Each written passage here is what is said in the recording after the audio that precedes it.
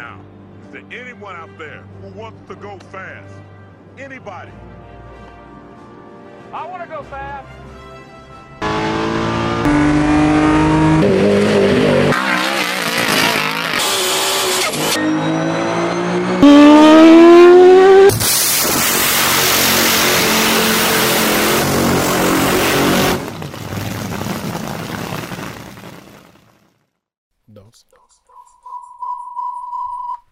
You think like the first time I would have learned. Yeah. How many is this now? This is the 10th. This is 10. Yeah, this is number 10. It's an anniversary.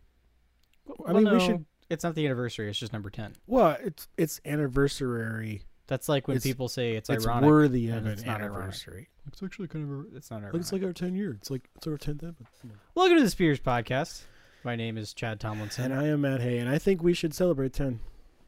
We can celebrate 10. We can if you want to. We're having a celebratory. Yeah, we're having a celebratory whiskeys right now. We're gonna do a glass clink. Cheers.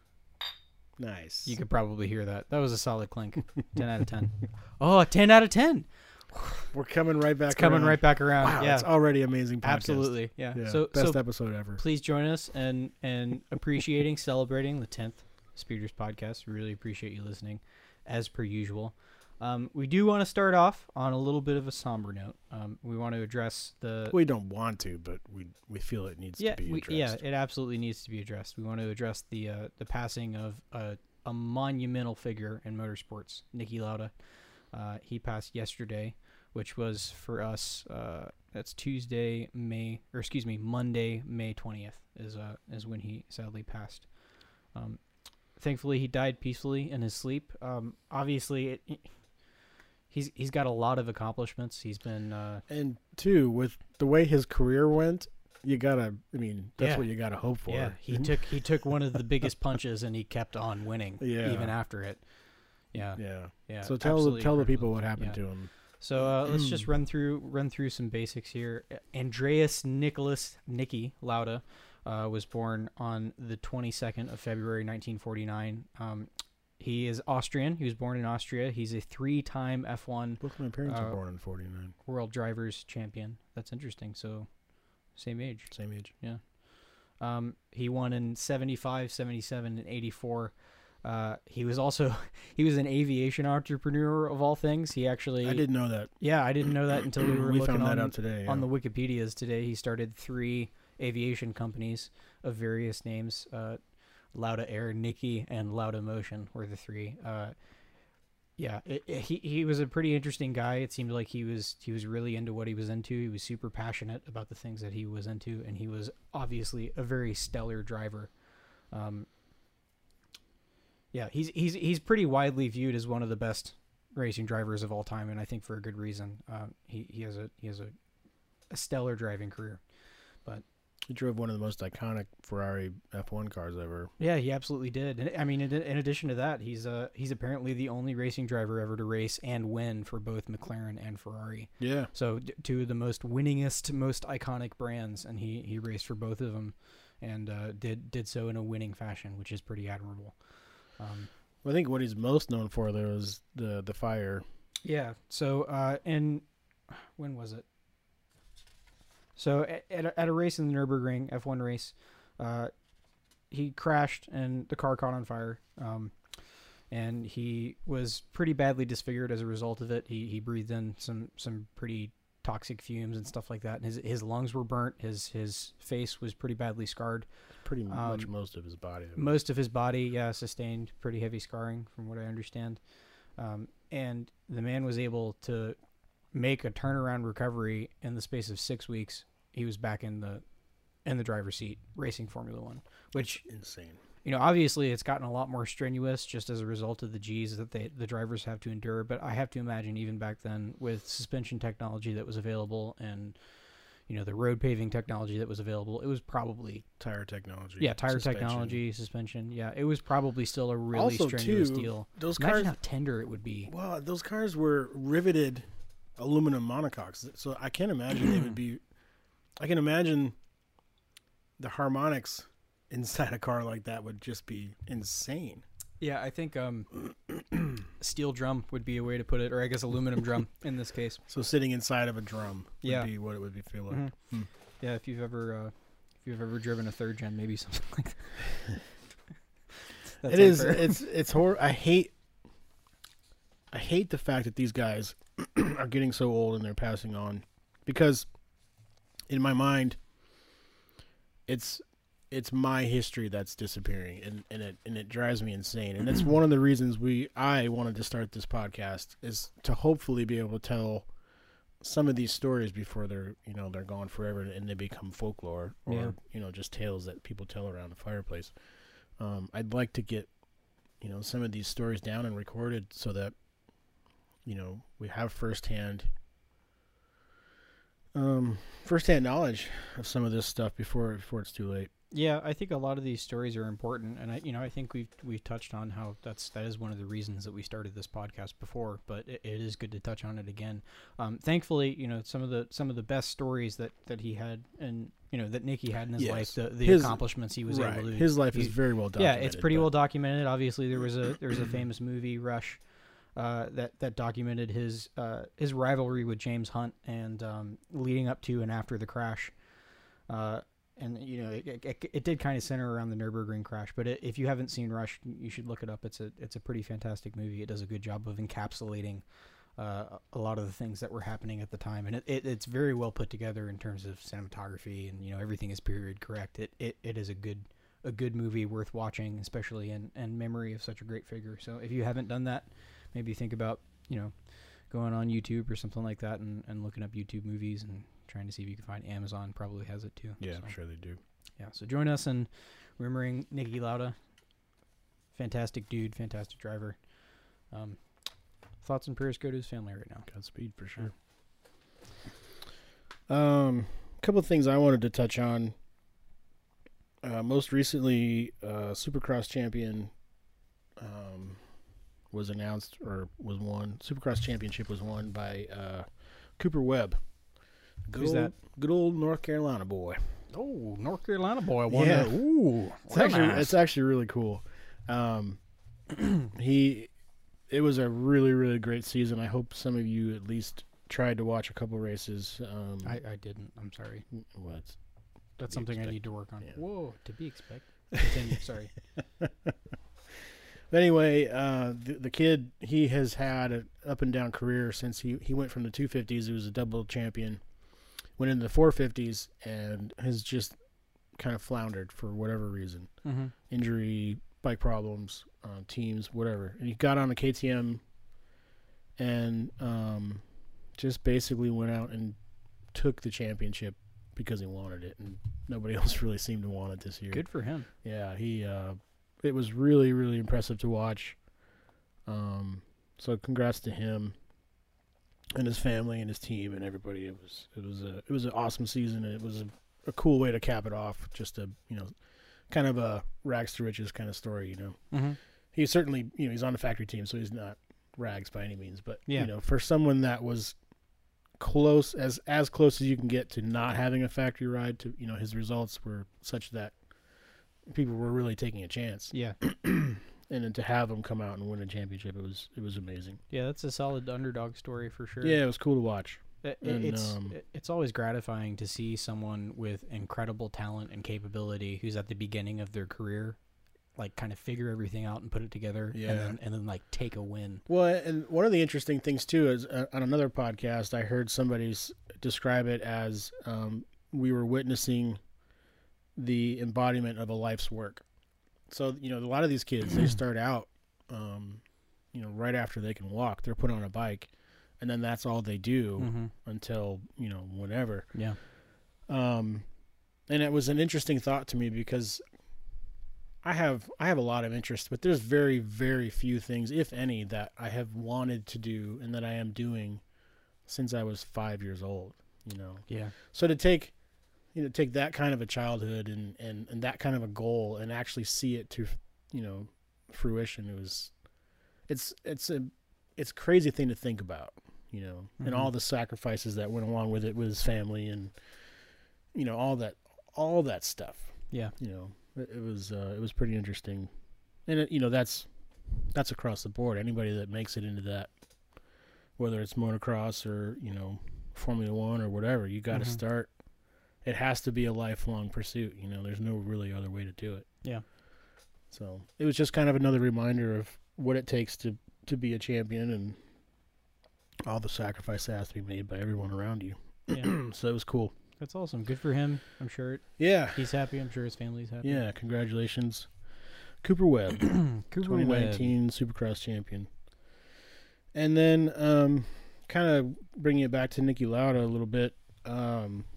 This year at the Austin round of MotoGP, the FIM and MotoGP decided to retire Nicky Hayden's number, which for me, being a gigantic Nicky Hayden fan, was a really, really cool thing.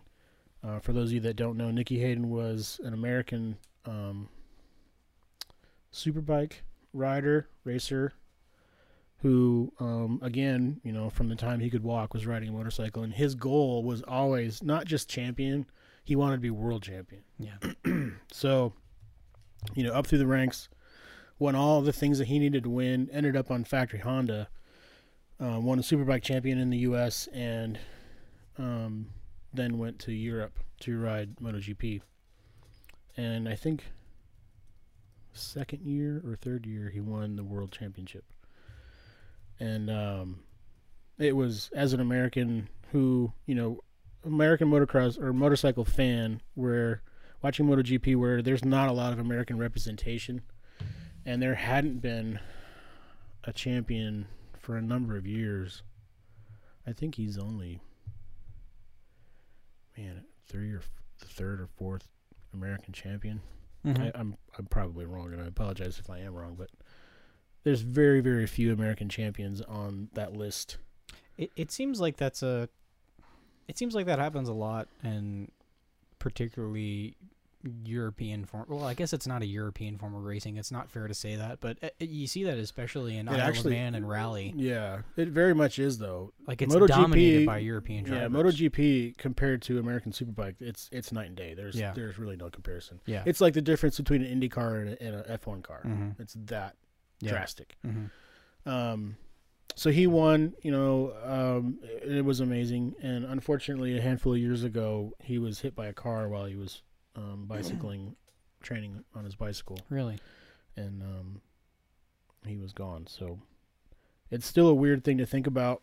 But I really appreciated the FIM and MotoGP kind of recognizing the significance of him and his number. Like, he was number 69, his dad ran that number, and he ran it all through his career, whether he was number one or not. So, the number 69 is, in my mind, and probably anybody that really knows anything about the motorsports industry knows that number 69 is Nicky Hayden.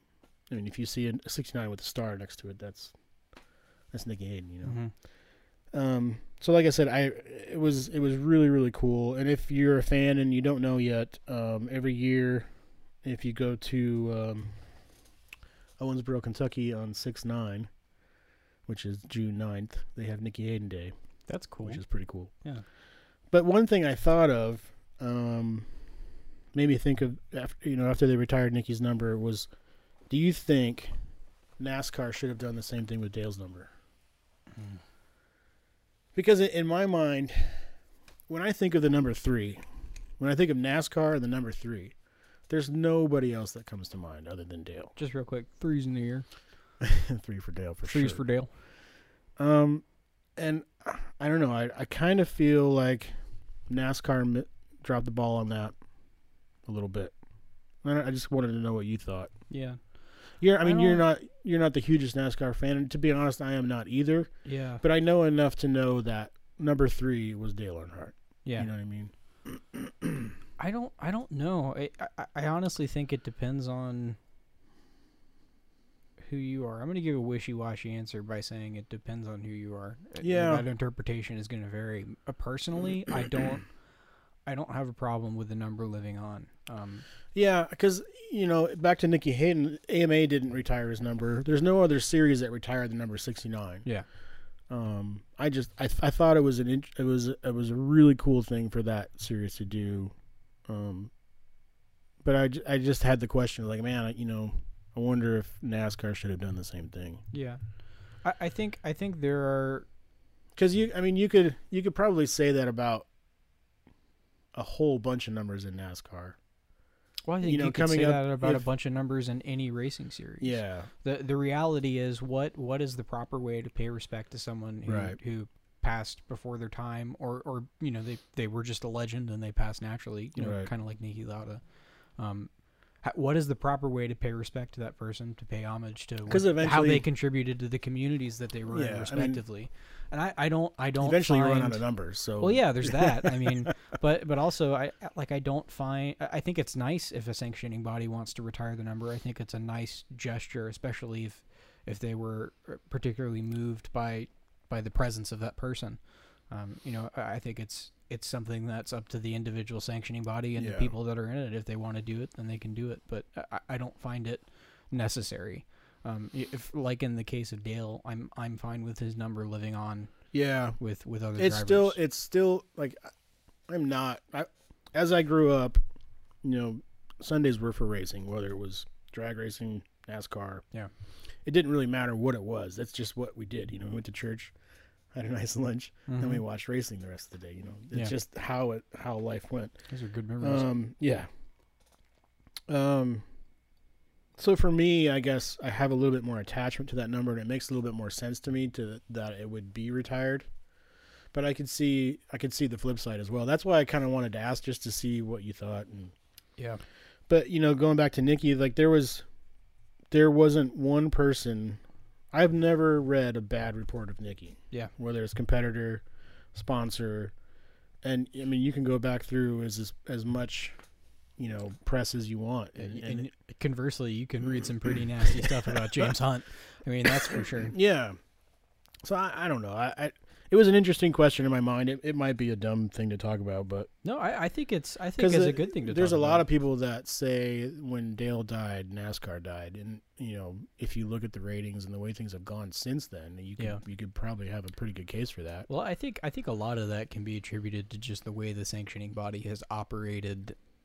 And the, I don't know, the more product driven that they've become, the further they've progressed in time. It seems like they're much less interested in creating interesting dynamic racing as they are just drawing sponsors. Product sales. Yeah, it's all product sales. It's all product driven, which is the way that they make their money, which is fair. Unfortunately, it's the way racing has gone. Yeah, but in general. I think you can kind of compare it to like what you need to focus on in profitability of a company. There are two ways to do that. Do you focus on your marketing and making sure everybody knows that you have really nice, awesome products, or do you focus on the products and actually ensure that they're really nice, awesome products? Yeah. I mean, that's a pretty simplistic breakdown, but basically there are a couple ways to focus on that.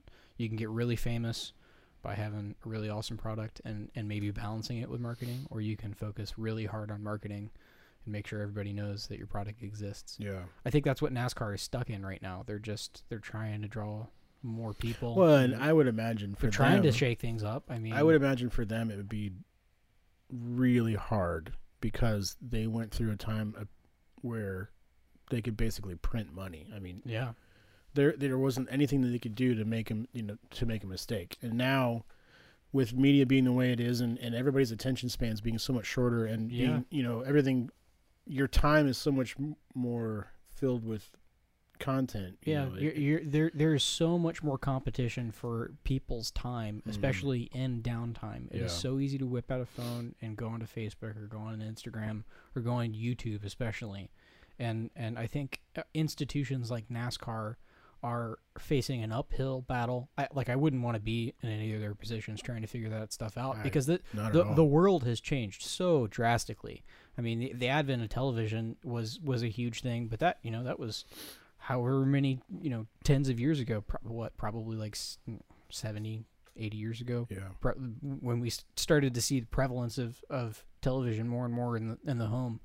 That by itself is a revolution. When you think that when you just stop and think for a second about how quickly the internet has come along and how drastically that has changed the way we consume things, the way it's altered us in ways that we won't know exactly what they are for many years to come. Yeah. So I think to have all of that change and then also to be in a position where you're like, okay, well, we need to try and we need to try and adapt and get more viewership. How do we do that? Yeah. On like an already dinosaur of a format, you have to be on at a certain time, and maybe you take commercial breaks and stuff like that. Like that's all stuff that they have to think about. Yeah. Where new media guys just like they post whenever they're ready and they make their own people rules. Consume it when they're ready. Yeah, people consume it when they're ready. It's on demand. So it's a lot of questions and a lot of I've got a lot of theories and ideas about NASCAR, but no one knows until they figure it out. and they may not. I am of the opinion that they probably won't. Like I think the NASCAR has seen its best day is kind of what I'm alluding to. And that I think you're right. I think they've peaked. They peaked in the 90s. Yeah, I think unfortunately, I don't think they'll ever go away. I think I've thought a lot about this, and I think maybe we could devote more time to it at a later time. But I don't think they'll go away completely. It'll change a lot before it's done. But yeah, I don't know. I mean, it seems like this is something that we could open up to the forum. Listeners out there, what do you think? Do you have an opinion on the number thing that we talked about? What's the proper way to pay homage to drivers like Niki Lauda, like Nikki Hayden? Mm-hmm. How do you do that? Is retiring numbers appropriate? How does NASCAR face their current dilemma with trying to maintain viewership and grow? And then that brings us pretty squarely to the next thing I want to talk about. I want to do some Formula Drift recaps. If you're ready to move on. Yeah. All right, totes me goats. All right, so I think personally, this is an interesting discussion. I think Formula Drift is going to be bigger than NASCAR. I think it's going to be the next NASCAR for my generation. And I say that here's the thing, you're saying that. I mean, at one point, it was baseball, football, NASCAR. Yeah. So you're saying at some point it's going to be baseball, football, drifting. I don't know what the others are going to be, but drifting, that's what you're drifting saying. Is going to be squarely in the cornerstone of consumed sport media. Yes, I'm pretty confident that is going to be so. And I think in order to do that, you have to have a clear winner. You can't have it be judged. That's not necessarily true, and I think the spectacle of it is enough. Whoever crosses that line first is going to win. Mine, it doesn't have to be objective in order for it to be compelling.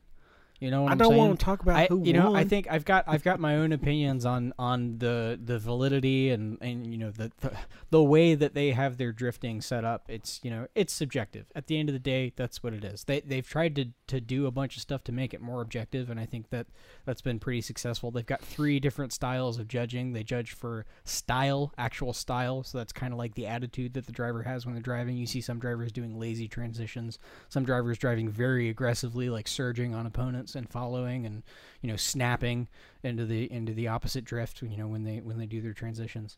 In addition to that, they've got line, which is the judges want to see a certain line whenever they do a layout, and they have clipping points, inside and outside clipping points. The proximity to those can determine the point dish out for that. And then they've got another thing. I can't remember the other thing. I understand the judging. I really do. I've been doing more research. I've been watching a little bit more, and I understand where they're coming from. But to say that it's going to be as big as NASCAR, I can't see it, man.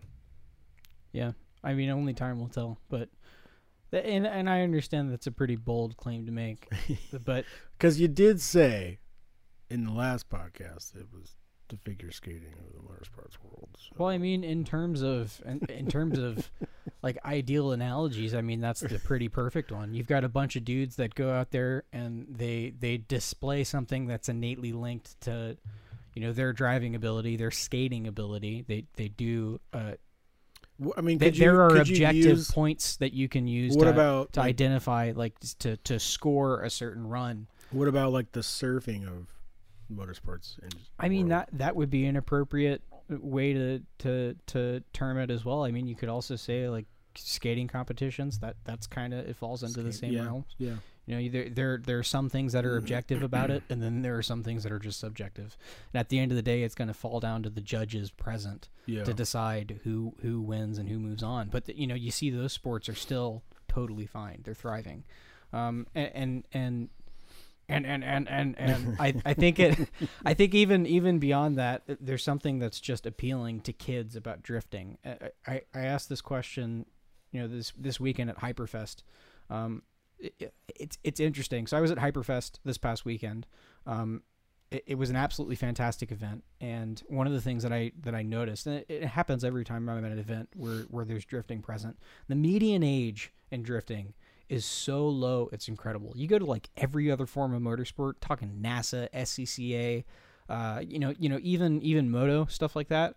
The median age is like probably mid-20s. Well, not moto. Or a lot higher. Moto starts pretty early. Yeah, and that's maybe different. I maybe shouldn't make that claim, but even then, I would say that the median age is a little higher, and I say that specifically because it's a lot harder to get into, maybe, and that, you know, see, even this is a wrong way to do it.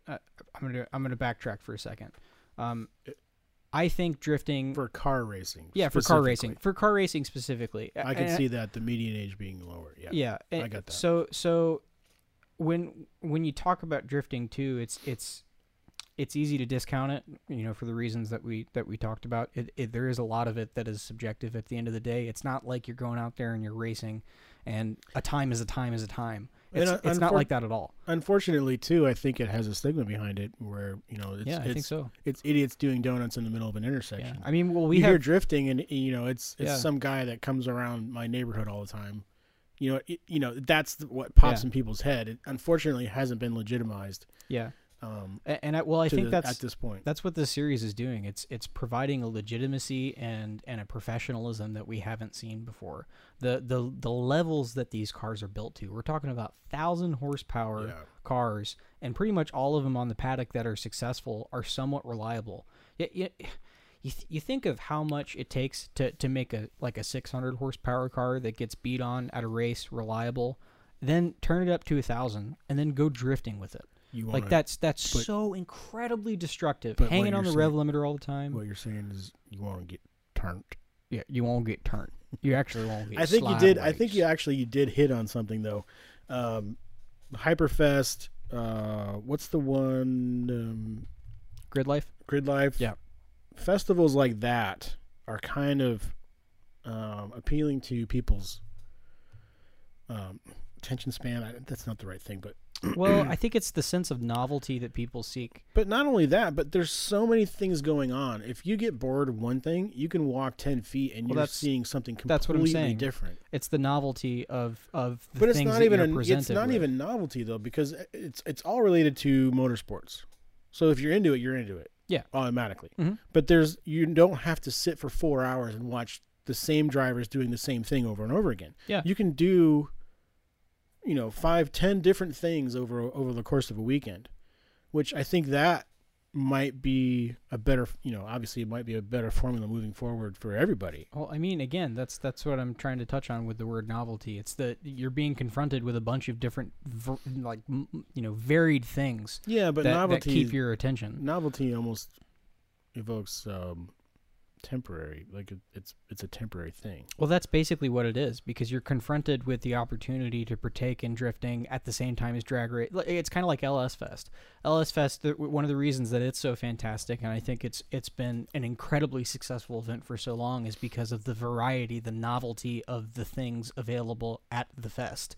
Mm-hmm. You've got drifting going on at the same time as autocross, going on at the same time as road course racing, albeit at a different paddock, but at the same time as drag racing, as roll racing. It's all this stuff happening all at once, all in the same place. And you're starting to see, for the same ticket price. And you're starting to see more and more of those kind of catch-all events happen more and more often, where even you see in cases of Grid Life and Hyperfest, music festivals and parties, and the age gets a little bit more, like as you talk about these events, that again, that median age starts to creep down. The more and more you involve these styles of events, and the more and more you involve things like drifting and things that are absolutely of the car youth culture right now at this moment, the more you see that age lower. And I think that's what tells me that things like this, when these guys right now have kids and they raise their kids, that's going to be a huge like multiplicative effect where like all those kids now are going to be into drifting because now their dad goes to drift events on the weekends and he's watching the Formula Drift live stream on the weekends during the season. I think that's the type of thing that we're going to start to see. And but I don't think it's necessarily limited to drifting. I mean, the cool thing that I see happening is that, people of my age and older, you didn't go to events as much as you did car shows. Yeah. And if you were driving there, you probably sat around behind your car the whole entire time. Maybe walked around or you did a cruise through the grounds or whatever.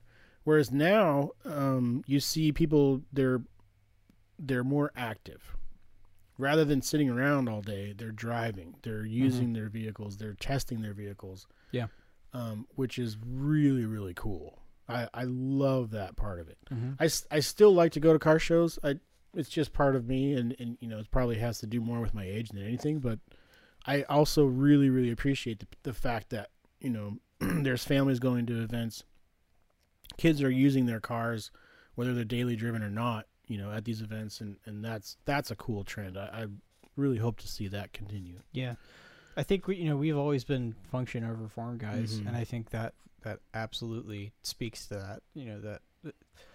The entire purpose of cars, in my opinion, is to make you happy, and the way they make me happy, and the way that I constantly think about them is the performance aspect, specifically grip and cornering capability and acceleration on straights. Like all that stuff factors into what makes a car cool for me. Yeah. And so to see people getting more and more interested in like weekend HPDEs and like all forms of racing, like NASA's experiencing some growth right now. I think not going into space. Not going into space. Talking about National Association Sports Car Autos is what we're talking about. We're talking about worldwide people are going to space in their cars. Yeah, well, we're seeing growth in all of those spheres. It seems like more and more people are getting involved in racing. It's cool. I like it. Yeah, it's super solid. And then as bleak as some things seem, like especially with NASCAR and drag racing and stuff like that, there you have this whole other subsection that's growing. Yeah, in leaps and bounds. So it's all just change. Encouraging. Yeah, yeah, it's all change. Things definitely undoubtedly change. I know we've talked a lot about electric cars and a lot about NASCAR dying. I think we've touched on that a couple times now, which is kind of somber. But yeah, I think it's just symptoms of change. We're going to see stuff like drifting rise up and become more popular in NASCAR, like I talked about. And then also we're going to see other things happen that, maybe we don't account for right now. Maybe tractor pulling will get really big. Did you guys look up mud bogging and tractor pulling like we told you to do last episode? Probably not. That's fine. Thank you for listening. Man, I'm telling you, it's a good show. Yeah, it's cool to watch. Yeah. So you're just being agreeable. You don't even care. I am. I don't care. I mean, you see one person pull a tractor. Yeah, but you got your full pull, you got your almost full pull, you got your blown motor. All right, so we're gonna move into Hyperfest. I touched on Hyperfest already, but I went. It was a fantastic event. I want to talk about it. I want to talk about some things around it. So I want to do some recaps. What is Hyperfest? Yeah, that's the best way to start. What is Hyperfest? Hyperfest is one of those new types of events that we kind of just talked about, where it combines a bunch of different styles of racing, a bunch of different styles of automotive attraction into one place at one time over the course of a weekend. So basically, the way I understand it, it started with a guy from NASA. He started an event that catered specifically... Not Space Guy.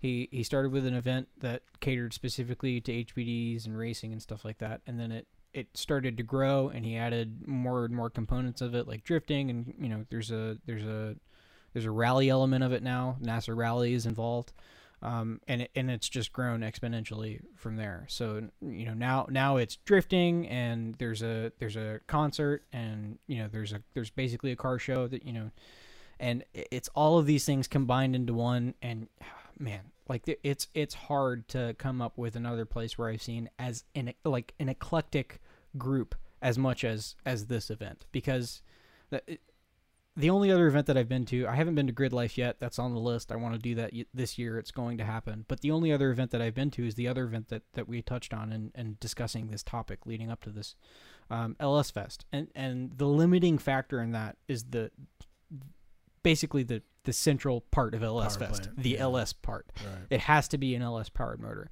And, you see everything at LS Fest, but it's still, it's still like a majority is going to be GM powered, right. GM cars, not GM cars, not just GM powered cars. That's obviously all of them. But when you go to Hyperfest, dude, it's honestly everything. It is literally everything. You see domestic cars, you see Corvettes in the same paddock as BMWs, a bunch of BMWs, Porsches. You see Hondas next to Nissans. It's everything. And then that's just in the NASA paddock. That's just in the road racing paddock. You go over to drifting, and you've got, primarily Japanese, but you've got a bunch of stuff over there too. You've got European stuff. There were a couple Mustangs out there. You see big names at these events like Chelsea Denova. You see Adam LZ that was there over the weekend. Von Gittin Jr. was there. They're basically factory Ford teams at this point. Vaughn and Chelsea competing in Formula Drift, and to see them campaigning at events like these, that's kind of a big deal, because these are multi-million-dollar a year campaigns. It's not only campaigning though; you're testing. Right? Yeah, they're honestly testing. They're not in their, they're not FD an FD event, so they can go to this thing and they're thrashing, having fun. Yeah. I think that's one of the really positive things about drifting right now, is that it's still in that growth phase where it seems like most of the people involved in the highest level of the sport are still having a lot of fun. Who knows if that'll change, when that'll change? It probably will. We've seen in history people get way more serious and way more dour about racing as time goes on. It's the money thing. Yeah, it's the money thing. As more money gets involved, I think inevitably more feelings will get wrapped up, and it'll become a less serious form of racing. But I think the spirit of drifting is just that beat on everything, not care attitude. You're just thrashing with your boys out on the paddock. I can't. Yeah, but it's hard for me to get around. That's the thing about Hyperfest; it caters to everybody. And events like it. I think that's what makes it so special. Yeah. So I went and I did Are there some people that taking. drift without bashing each other? Yeah, I mean it happens. Because I don't want anybody to run into me, and I don't want to run into anybody else. Because I can't afford to build my car twice. That's another deal. You don't get involved in drifting. You don't go out drifting unless you expect someone to demolish your car for you. But why? Why does it have to be like that? Well, it's because that's the nature of tandem. I think that's the most appealing part of the whole entire spectacle. When you see someone out there that's putting on a good lead run, and you see someone that's putting on the best follow run you've ever seen, and inevitably, when you get people that are following the leader so close, you get people that make mistakes. It happens all the time. Even guys in the lead, maybe they're focusing on the guy behind them. They're hearing the roar of that engine behind them, and they go wide. They stay on the throttle too long, and they cream their quarter panel and demolish their car in the process. It happens all the time. That's part of the spectacle. It's part of what makes it appealing and so consumable for a young, like a short attention span generation that we have coming up right now. But here's the thing, like, eventually you're not going to be able to fix your car. Yeah. So what's the point of bashing? It's the event. It's the process of the event. But if I go to an event, what does that matter? But if I go to an event and someone breaks my car and I can't fix it, that means I'm done. Okay, so then drifting is not for you. But there's no other way to do it. I have to get run into. Well, no, you can go out and you can go drifting, and they have singles. Like, you can just want to run alone, and you can run alone. But as far as competition is concerned, that is the crux of competition. Like, you're going out there and you are drifting in tandem with people. Yeah. That's what Formula Drift is. That's what all competitive drifting is. So about. It's leads and follows. So because the type of driver that I have always respected the most, and the type of driver that I have always, or rider for that matter, tried to be, is somebody that can race really, really hard and aggressive, but not endanger somebody else or their equipment. So, aggressive passes, all the things that come along with that. But then, you're getting close to somebody, but you're not touching. Yeah. I've always really, really respected that individual. Mm-hmm. And I've really never cared for somebody that can just go into a corner and say, well, it's either me or you. Yeah. I just don't. I have zero respect for that. So what you're describing right now, drifting is not demolition derby. What you're describing right now is literally the point of drifting. It's to display the prowess of your driving ability. Right. It's to So get so close to somebody. I understand a racing incident, but to call it bashing. Well, that's different. A bash is different than a competition event. The point of a bash is to basically everybody is in their learner cars. They're in their drift missiles, and the point is not necessarily even to bash. They call it a bash because bashing is basically inevitable when you're pushing the limits. But the point is to go out there and push the limits and have fun. Bashing is what happens inevitably when you do that. That's part of the learning process in drifting, especially when you're pushing proximity so hard. When you're pushing on cars I will so hard. say, as much as I don't understand it, I do respect the fact that these guys can just have fun with their cars and really not worry about it. The car control at the highest level is amazing. I mean, even at the beginner level, just the fact that somebody can say that they ain't care or don't care, whatever. Hoonigan. You know what I mean? Like, yeah. I'm quite trying to get to that point. Yeah. The old person in me Mm-hmm. really does not understand it, and like I just said, I in some ways don't respect it, but I am jealous of the person that can just have fun and worry about the rest later. So I mean, I'm trying to explain elements about this, but don't mistake that for me totally agreeing with everything that encompasses modern drifting. I think there are elements of that ain't care attitude that are kind of toxic in my opinion. I hate using that word toxic, but it's a pretty good way of describing how negative the impact is to the community. I think the whole entire point or one of the points of drifting, one of the points of driving in my opinion, is to do so in such a way that you display your talent and you win the day, but without not at the cost of everything. You don't need to crash your car every time you go out. And I think that's the point. That's like you see James Dean especially is one of those guys. We talked about him before. He's one of those guys where every time you see a run like his, the level of precision and cold, calculated driving that you see present in his style, it's undeniable. And he's got a level of skill that's incredible and very easy to see from the offset. You can look at a guy just even out there by himself doing a qualifying lap or something like that, and you can say that guy is talented. I think that's one of the reasons that I like drifting. It's easy to see the bash culture and the drift missile culture, and to see people absolutely destroying their cars, sometimes on purpose for the fun of it. And to kind of get jaded about it like that, but that's not all drifting. That's not the quality. Those aren't the qualities that I appreciate about drifting. I don't really love especially 240SXs. They're such special cars, and they get so destroyed. There's going to be none of them left. They're disappearing. Yeah. If any of them make it out, that might be like one of the next 69 Camaros or something. To think that in 20, 30 years, somebody will have a 240X SX that's never been touched, and it's going to go up. Stock. It's going to go up for auction and possibly sell for like upwards of $50,000. That'll probably happen eventually. It's because look at all the drift events that you see 240s out at being destroyed. Well, that and you think about the Supras of the day. Most of them were drag raced and driven really hard. Yeah. And now if you see one come up that's completely stock, you're like, whoa! And they're going for the money is creeping up, man. Yeah. I mean, they're going for 60s all day for a manual GTE Supra, the turbo model. Mm-hmm. I don't know what NAs go for. I don't know what the platform goes for, but the price they put on the top tier Supra it's just funny to think about. It's amazing. A 240 someday being a car that somebody is. I mean, honestly, I think it's only a matter of time. With how much reverence there is for the 240, it's only a matter of time until the supply and demand flip. Not to sidetrack you any more than I already have, but what makes that platform so desirable?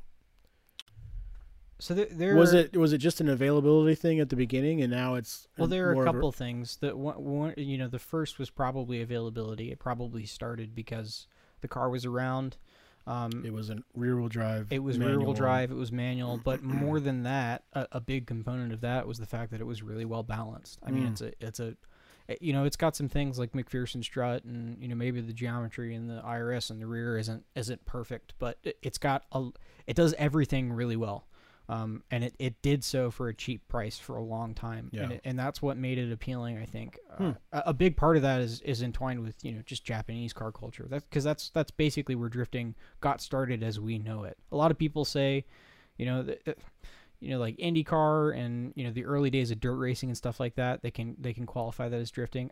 It's not drifting. It's the same process getting sideways, but it's for totally different reasons, and it's in totally different environments. I can see that. I'm not, that's not to say, I know we've got a variety of listeners. That's not to say that any one sport is more talented than the other or requires more talent. I'm sure everybody has their own opinions on that. But specifically in the instance of getting sideways, these are both totally different contexts.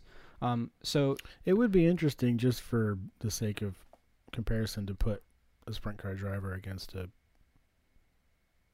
drifter. Well, in which context? And put them in both contexts and just see what happens. See what happens. Yeah. Well, I think the medium is a big deal too, because dirt is it's a totally different experience than drifting on. But I mean, it would just asphalt. be an interesting comparison. Yeah, I think it would be, in all honesty, because that's a comparison that I hear a lot. We had the Bopper on, and that's one of the things he talked about, people getting sideways nowadays and drifting, and I just don't get it.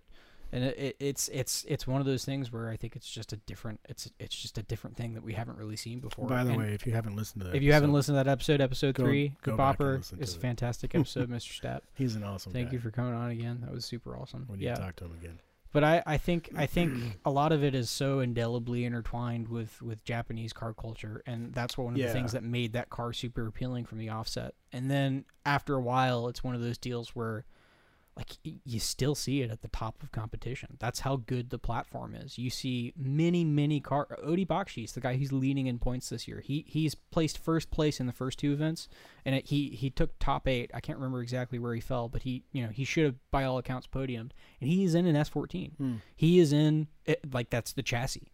So interesting. They're still incredibly capable cars at the highest levels of what the sport has to offer right now. We're not to the point where they're tube chassis cars yet, and I hope that the sport never does that, never makes that mistake, because I do like the stock body aspect. They're of door slammers. Yeah. You've got to start with a stock vehicle. They've got restraints about shock towers. They've got restraints about the actual equipment that came on the car insofar as the chassis is concerned. Like, you can't make crazy race car modifications to these things, and they're out there with 1,000 horsepower, door to door, like almost every weekend in the summer when the season starts. So that's one of the really cool things about drifting. That's one of the really cool things about the 240SX.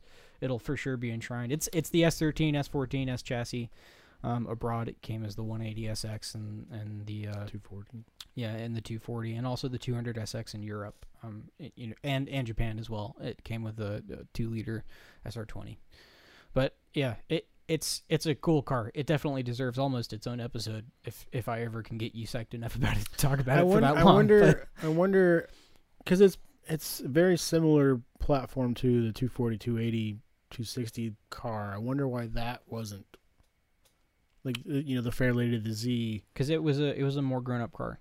The thing about the 240 was that it was not marketed as a grown-up car. It was not marketed as a sports car. It was marketed as an economy car. Interesting. And it had attributes similar to the Corolla.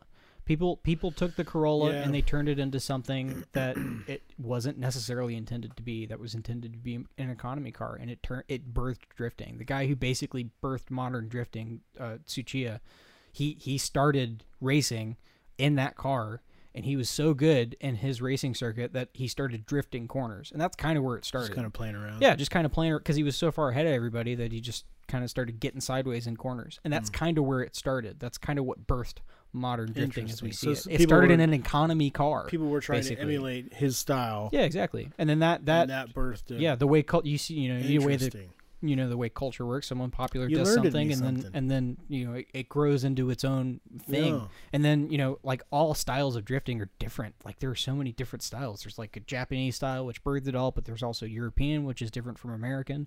I think American has slowly become dominant. And there's kind of a weird feedback effect where it came from Japan, but it got really big in America, and now Japanese are emulating American drifting culture, which came from. It's really weird. It's a weird cyclical feedback effect that's happening.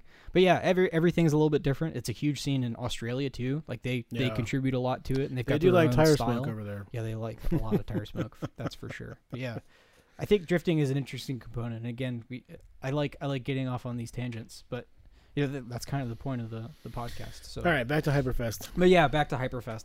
I'll just go through and we'll kind of talk through in closing kind of the event as I experienced it.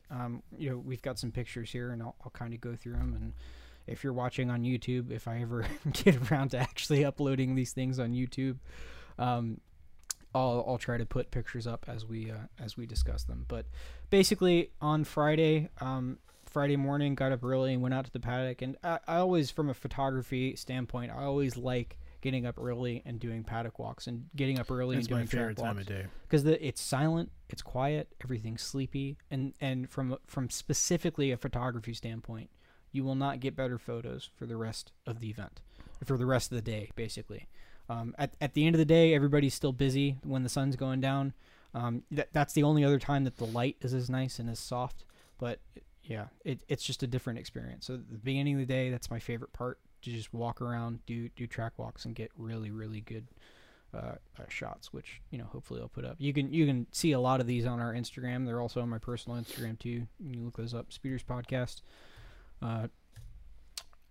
Yeah, it's a special event because from the offset, there were a crazy eclectic group of cars. We were next to. I went with Detroit Speed, not in official capacity, but I just kind of bummed with them for the duration of the weekend. And where we were stationed with the BFG Garage trailer, there were like a couple of Porsches.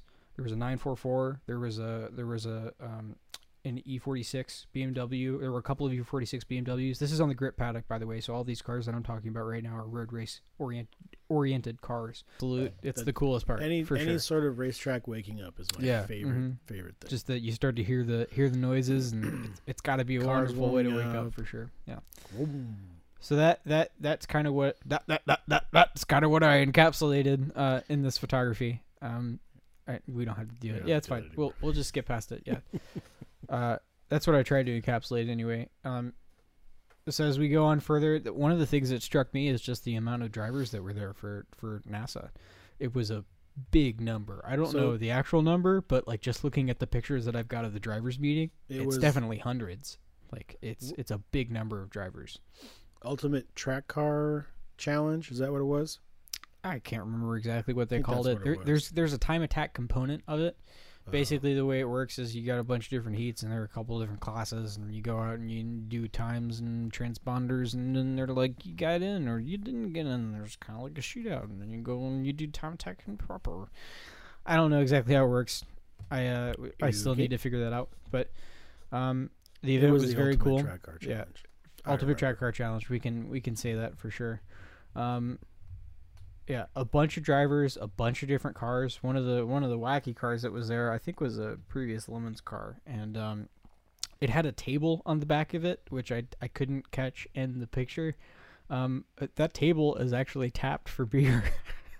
when the car is in the paddock, the guy puts a keg on it. He taps in a keg, and he pours beers from the back of his race car, which is, I don't know, I think it's kind of stupid, but it's cool. Like, good for him. Kind of silly, but cool. Another thing that comes with the variety of vehicles is just a variety of different interesting people. It strikes me like when you have a camera and you're interacting with people, it automatically, I think, makes people a little bit more loose. Whenever people saw the camera and me taking pictures, and especially if they were in front of the camera. Did you have a press badge? Yeah, or I had a press so jacket? I was shooting officially. I was able to get in. See, with they NASA. thought you were Yeah. somebody important. Yeah, they thought I was a big mistake on their part. Yeah, I ain't nothing for nobody. They gonna learn. Hey guys, reporting for Speeders Podcast. Who are you? I got the vest. That's Just all pose matters. for the damn picture. Yeah, but it strikes me there are two different reactions to photographers. One is like, oh, awesome, and then goofy poses and smiles and guys goofing with their buds. And then the other is abject horror, like immediately just like running high. Oh no, turning around or like immediately going in the trailer. The fight or flight dilemma. Yeah, you saw both of that, but one of the things that I liked is that I had a lot of people that were super open to having pictures taken. There's one in particular. I was going to turn 6 to take some photos, and I shot this guy with a VIP style Audi, and immediately he was, I can't remember the name of this pinata, but there was a pinata on the corner, and he's like, "Did you get a picture of the pinata?" And I was like, "I don't think I got it in the picture." He's like, wait, let me go get it. And he goes and he gets it, and then he poses up on the car and lets me take a photo, and he's got a goofy grit. So that'll be on the Instagram as well. Just look for that photo. Clarification, what is VIP style again? That's another Japanese thing. They take big bodied sedans typically, and they put big wheels on them, and they lower them real hard. It's kind of like a progenitor stance in a way. So a little bit of camber. Wheels. Yeah, well, yeah, super big rims, low rad hat. And that's VIP? Yeah, that's VIP style. Typically of black cars, and then like really nice quality cars. That's where the VIP comes in. It's really like Toyota Crowns and Mercedes Benz and things of that nature. So the Audi fits in pretty perfectly. I actually you done learned me two things today. I kind of like that style. It's another Japanese thing. It is appealing. Yeah, those wheels are not okay, but whatever. I kind of like it. That's one of those things that I've started liking, which I don't know how I feel about, but if it's not for you, there's always the racing, which was happening literally right next to when I was taking that picture. There are a couple cool things. Just in the space of one heat, there were like Alfa Romeos and Mustangs and BMWs, all in the same space as I think there was an Audi R8 that was there. I saw it doing heats, and then there's also a Tesla that was on track making heats. Like, this is we keep coming back to it. It's just such a crazy event. There's so much stuff going on in so many different cars. One of the cool things about it, I had the chance to talk. I really feel bad. I don't remember these guys' names, but I got a chance to talk to them for like a solid 30 or 40 minutes, and they showed me their car. This guy builds pro mod motors for a living, and he's got this absolutely insane Mustang. It's a New Edge SN95 platform Mustang, and it's got a Coyote swap in it with I think all forged internals. It's just the platform designation. It's like the difference between like an early third gen and a late third gen, like the fascia change. Okay. Or like fourth gens. It's just a fascia change. So they've got that New Edge Mustang, and it's got turbos in the back seat. That's the only way to put it. I've got a couple pictures of it. But rear-mounted they turbos. actually, rear-mounted turbos, and they took those stupid scoops, and the quarter panels of the cars, and they actually made it functional. They made those things functional. The air intakes are in those scoops just behind the doors. And also the exhaust is it's got a really cool side exhaust. I actually dig the style that they came up with. It's a super racy style. It's got Hoosiers car all the way around. Yeah. And it makes 1,100 horsepower at the wheels. Apparently they were running detuned. It was at around 700, but it's got like all crazy suspension components on it, some Maximum Motorsports suspension components, as well as a couple others. So the reason for rear-mounted turbos, is that better cooling? Space and heat, from what cooling? I understand. Yeah, the way they described it, it was space and heat. Yeah. It's easier, especially with these big overhead cam motors, to put turbos somewhere else. Right. Especially when you're working with small engine bays to begin with. And then it's better for the heat as well, from what I understand. I always thought it was about heat, but I guess packaging does make sense. Yeah, and one of the questions I asked was like, how does all of this system, like there's a lot of cord in the system. How does that affect, like throttle response and stuff like Turbo that? lag and those things. He said he hadn't even gotten to that point in terms of operating at that limit. That's how fresh this build is, apparently. Interesting. So he's still working up. Is he and his brother, and I think another brother, I'm not. I really apologize, guys, if you're listening to the podcast, which you probably aren't.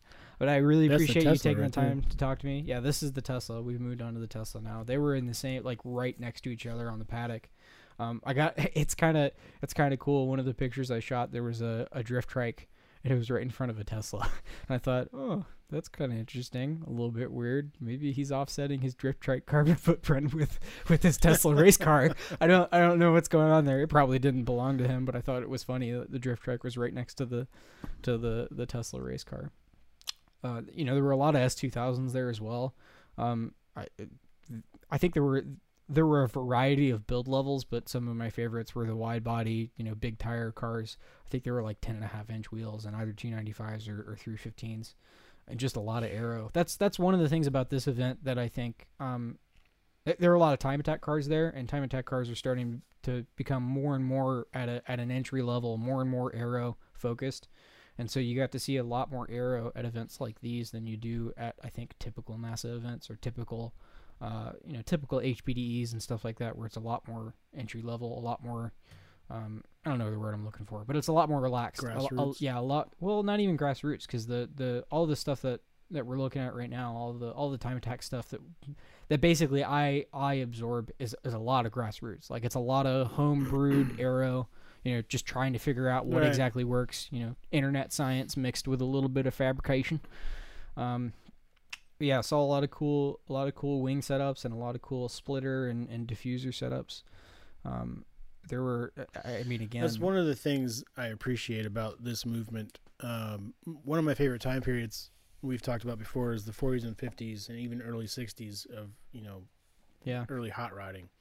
And one of the reasons I like it so much is that you can look at somebody's car and you can visually see their thought process. Yeah. And I see that same thing happening with cars like that, where, guys are trying different aero packages and countless other things. Yeah. So you can look at something and visually see their thought process, which is really cool for me to see kind of come back around. Yeah. And I think that's also an aesthetic unto its own.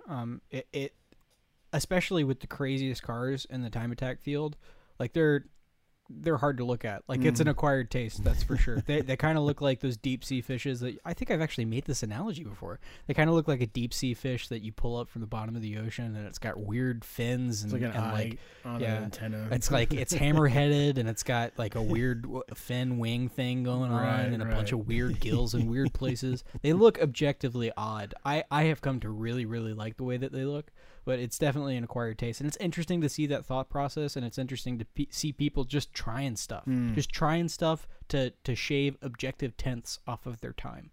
I think that's really cool. Tenths and hundredths. But again, you move from one style of Honda, which is a really super track-oriented build, to a different style of Honda, a CRX with a pretty, I'm going to say objectively hard body kit on it. But it was a turbo car. It was a really rad B-Series turbo car. It's clean. It kind of seemed like a Sec Spec 2000s car, like a Nopi style car that someone had gone through and repurposed for racing. So I kind of appreciated that. It was a really cool build to see. Those cars got to go somewhere, man. Yeah, absolutely. If people can rescue those, like, that's cool. I like hearing about that. It's probably going to start happening more than. Yeah, well, I certainly hope so. I think I hope people can rescue stance cars before they get totally trashed for absolutely no reason. We won't go into that. That's a whole entire other episode, though. One of the big takeaways, especially from the NASA paddock, was BMWs. Dude, BMWs were like the quintessential road race car. It seems like it was by far the most popular car, the most popular platform on paddock, the most popular dealer on paddock. Do you think? Do you think it's just because it's like the car right now in those circles, or is it actually that good of a platform? I think it's a really good platform. Really? I think they're super balanced. I've driven one in autocross, and yeah, that's probably the most aggressively I've driven one. But the biggest thing that I took away from that experience is not particularly power, because they're not particularly powerful, but the balance is really good. They've got really good forward bite. The mechanical grip is really good. Even on like a 225 series tire, it's really confidence inspiring. It's not particularly understeery or oversteery. You can balance throttle input to steer the car. It was a really fun experience. It's one of those cars that I think you can pick up and have a lot of fun in really quickly without having to do a lot of serious modification. So I think that's probably one of the reasons German engineering. Typical German engineering for sure. I think that's one of the reasons it was such a popular car on paddock. But even more, I saw mostly E46s, but there were also E30s and E90s and a lot more late model stuff. So those are different generations of that car, right? Yeah, different generations of I guess you would call them like the 3 Series or the that M3 335i, that style of car. That was the most prevalent by far. And I guess later on you call them the M4. M4. That was probably the most popular car. That was the biggest takeaway from the track event. That, and there were a lot of S2000s as well. But BMW as a staple was probably the biggest, largest majority there. But again, there was literally everything. Alfa Romeos. There wasn't a Ferrari or a Lamborghini, but there were really nice Audis out there. There was an R8 that was on track. Again, there was a freaking Tesla. That's pretty cool. I mean, we're not seeing those cars raced a lot, and the fact that a Model 3 was out there is really neat to see. But we also we had a couple other things going on. There was a world record set at the event on Saturday. Chelsea Denofa set the record for the highest mile per hour initiation of a drift, 154.66 miles per hour. Good Lord.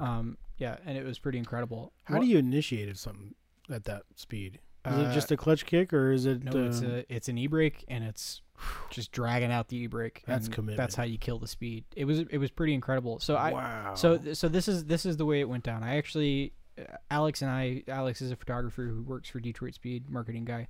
We had the random opportunity. I think we were just in the right place at the right time to see him practicing. And I mean, when I say see him practicing, I mean we were like right there. We were literally right next to him, on the front straight, like 10 feet away from where it was happening. And I got the chance to shoot a couple of really awesome shots there. I think they're the best pieces of photography that I've ever been able to produce by far. And it's basically of Chelsea prepping, kind of feeling out, the process of drifting, doing the initiation on this front straight, it's a pretty narrow front straight as far as 154 mile per hour initiations go. And so he was, we got to watch him kind of work through this out, work through this. And Vaughn Gittin Jr. was right there too, which was kind of cool to witness, kind of cool to see them go back and forth. Cause he would, so he was trying as well. No, Vaughn was giving him tips, because I think Vaughn has also done some pretty high speed initiations and stuff like that. So Chelsea would kind of go, he would make a run. A couple times he went off. We could see the dirt, over the hill. Get pushed up into the air. End of the front straight. Yeah, this is at the end of the front straight, coming into turn 1 at Virginia. Yeah, Virginia International Raceway. Okay. And that is where Hyperfest is located, by the way. I suppose I should say that. Only there? I think it's only there. Yeah. I don't think they have it anywhere else right now. I'm probably totally wrong in saying that. I obviously need to do some more research, but this event was at VIR. And that's probably one of the reasons that it was such a fantastic event, is because the venue is so utterly and completely awesome. Yeah, it's a cool place. Yeah, on the front straight, he was kind of starting to feel it out. He would come back and he would kind of like take a second to powwow with Vaughn, and then he would go back out and try again. And there are a couple shots that I got of so I think he was having issue with finding reference, because it's all so fast, and it's a little bit off camber too. So there's not a lot of easy reference, and it's all kind of flat. Like there's just flat grass out at the end of the straight. There's thankfully a lot of runoff room, and so I think he was having trouble with establishing a reference point for initiation, and for all the things that you need to do getting back on throttle. And so at some point, Vaughn, he was on this little scooter, and Vaughn takes a bunch of cones and he puts them on his scooter, and he kicks off down into the back of the straight, and he starts putting reference cones for Chelsea. We got to see that up close, and we got some more pictures of that. Well, that for people that don't know, on a typical road course, going into a turn, you have cones or markers, markers 6 through 1 typically on the outside of a turn, or outside of the straight going into a turn. Mm-hmm. 3, 2, 1, 5 to 1, but they're typically brake markers. Yeah, they're and brake depending zones, on your skill level, will determine where you start braking. So Yeah. someone like me would probably be on a 5. Someone like this Chelsea guy would probably be at a 1. Yeah. So I mean, it also depends on the capability of your car too, like how but those the brakes you're running, the tires. Well, those cones stuff. are set out. What I was going to say is they're set out for braking. They're Yeah. not set out for high speed corner entry. High speed corner entry, high speed drifting, totally different game. Those markers would be completely different for something like that. So that's really interesting. Yeah, it's actually true. We were right under the tower on the straight is where I was taking the photos. Right up on the Armco is where I was, and I got to hear some of the media guys talking about it. It was kind of interesting hearing them work through the process in their own minds. Like, oh man, 6 through 1 isn't good enough. He needs cones. I guess that's what Vaughn's doing. Yeah. Going out there putting the cones down. Yeah, guys, think that you worked it out. Good job. And reference points too. They're super important. Super important, and they can be just random objects on the side of a track. Like if you have a blind corner, either entry or exit. Usually, somebody, if you've never been to a track before and you ask somebody how to go around this place, they'll tell you. When look for patches or as you're coming out. Look for this tower or look for this tree or and this is when you track in or this is when you track out. Don't track out until this patch. Reference points are a big deal, and I can't even imagine that throws everything on its head. That's really interesting. So he would go and do these try-out runs basically, and one of the things that I have to say, I got to give this guy credit. Like it wasn't like a half deal. He didn't just like do a half-hearted initiation first time. Dude, first time had to have been over like 120 for sure. It might have even been in the 150s or 140s because this guy was wide open. He would come down. He would go all the way to the last turn, and then he would turn around onto the straight, and then he would carry as much speed as possible. And I don't know if it was flat floor shifting or what, but the way this thing shifted gears, there was like a pop. It was angry. It was like it didn't. I think it's a dog box or something because it didn't lose RPM at all. It was like wah pa. It was super duper awesome. And the way these things are set up, they're naturally aspirated V8s that are super high revving. So to hear that sound coming out of a drift car is kind of interesting because it's traditionally a stock car sound. So to hear that coming down the front straight and then hear as he starts his initiation, and to see it like 10 feet away from it is pretty incredible. Because I tried to do some pan shots and it's just the guy was moving too fast. So fast. It was incredibly fast. So he would initiate.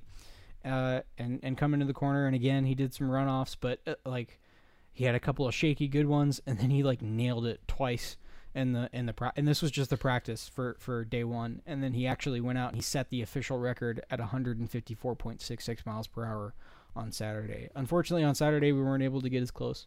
But it was a really, really cool experience just to see that up close and in person. Like that kind of made the event for me. Not that I have any special reverence for these guys. I do respect them a lot as drivers and as kind of celebrity individuals in the motorsports industry right now, particularly drifting. But it was still a really special, really cool thing to be able to watch happen.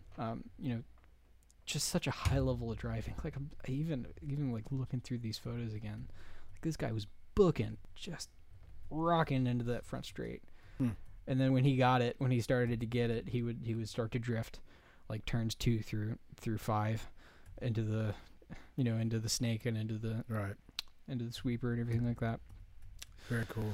Yeah, it was that was probably one of the coolest parts of the event. And I didn't even know that was happening. Yeah, is that a Guinness thing, or that's just the record so far? I think that's it. I think that was a Guinness thing. I'm not sure. It was good the official record for a track of a certain width. There have been higher. Hopefully, he doesn't leave his award like on a toolbox in a windstorm. Oh, we don't need to address that. We don't need to. That's an inside thing. We don't need to talk about that. Yeah. But I mean, other than that, like that's pretty much the highlight of it. Adam LZ was there. We've talked about Adam before. He had kids around his trailer and around his car the whole entire time. That's one of the things that really solidified for me his celebrity and the celebrity of people like him in the car vlogging world right now. I think they're going to be, they're already big right now. They're already his making a lot of content money though right is next to none. I mean, dude, his really driving puts out some content good is stuff. spectacular. Yeah. Just the framing that he does and the way it unravels, it's super. And they're like mini document. But whoever's doing his editing mini and docs, all that stuff, like for the most part, it's they're him. legit, really. Like he does, except for the recent. Oh, by the way, we predicted that he would get involved with Formula Drift. I mean, your boy did, and was 100% correct. He announced that he was doing Pro 2, and he did the first round and did not qualify. He qualified the second round and kind of choked in the top 16. So we'll see him get more comfortable behind the wheel, I'm sure, and show everybody how good of a driver he naturally is. But except for those events where he's super busy, he edits all of his videos, and they're like daily uploads, they're daily vlogs. So this guy, I have a respect for his grind, that's for sure. He puts in a tremendous amount of work into content creation, and then also just the cars, the things that he's doing, the actual content behind the videos. So, I will say, it's been interesting to watch his progression as somebody that's not as big a fan of drifting as you are. Yeah. To not necessarily force myself, but to make myself watch these videos and kind of, in some way interact with this guy and in his journey. It's been really interesting to see him progress, even in the short time that I've started watching. Yeah. And it's cool to see him succeed too. Yeah.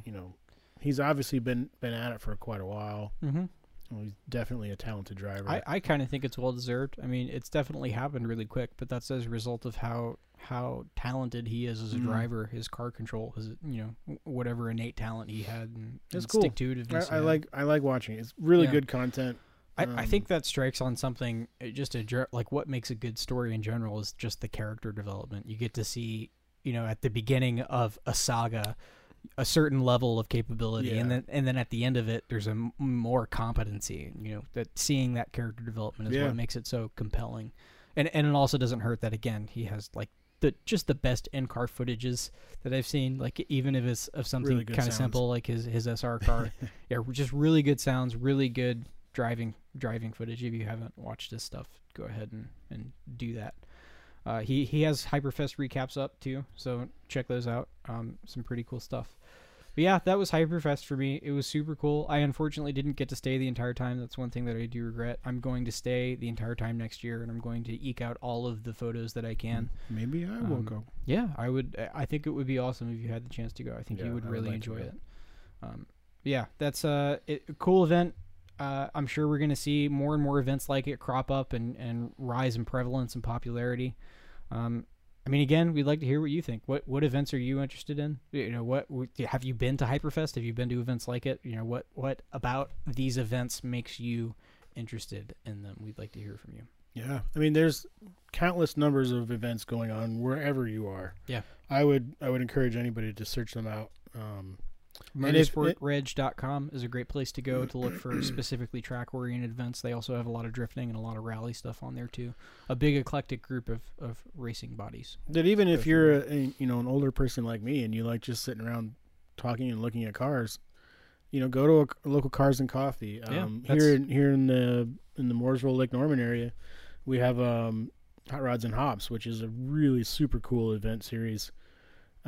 Usually centered around a brewery or multiple breweries, local, hot rods, muscle cars, imports. Everybody kind of comes together in the Cars and Coffee kind of format, but it's usually in the evening. I mean, you got some beer in your hand, and it's a really cool, fun Friends, time. Family, chilling out. Yeah, my daughter and I actually went to an event, Hot Rods and Hops event this past weekend while Chandler was in Virginia. Oh, Virginia. And it was cool. It was at the Rescue Ranch, which is owned and operated by Ryan Newman and his wife. Mm-hmm. And they take in, from what I understand, animals that need to be rescued for some reason. That's nice. It was really cool. It was a beautiful facility. My daughter was super happy because they had a kids area. And they actually have... Is there petting? They have that. But they also have a zip line for kids, which was super cool. I'm telling you, if I was a kid, I would have been all over that. 11-year-old me sounds super interested in a zip line right now. I'm all about that. That's cool. But like I said, there's countless things going on in your area wherever you are. Yeah. So look it up, get out there with your people and enjoy some cars, Yeah. and bikes and things. I think that's a good note to end on. Yeah, You got anything else? that's it, man. All right. Thank you guys once again for listening. This has been our 10th episode of the Speeders Podcast. Once again, this is Matt and Chad reminding you to unplug and live life at speed.